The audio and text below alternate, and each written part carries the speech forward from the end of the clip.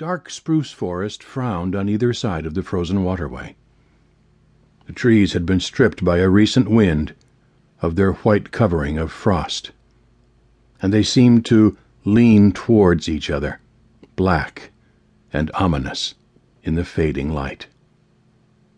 A vast silence reigned over the land. The land itself was a desolation, lifeless, without movement, so lone and cold that the spirit of it was not even that of sadness. There was a hint in it of laughter, but of a laughter more terrible than any sadness, a laughter that was mirthless as the smile of a sphinx, a laughter cold as the frost, and partaking of the grimness of infallibility. It was the masterful and incommunicable wisdom of eternity, laughing at the futility of life and the effort of life.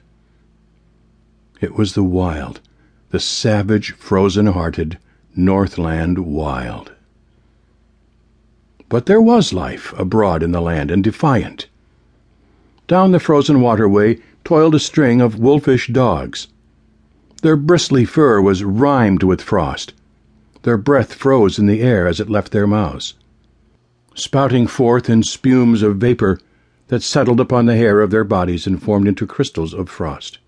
Leather harness was on the dogs, and leather traces attached them to a sled which dragged along behind. The sled was without runners. It was made of stout birch bark, and its full surface rested on the snow.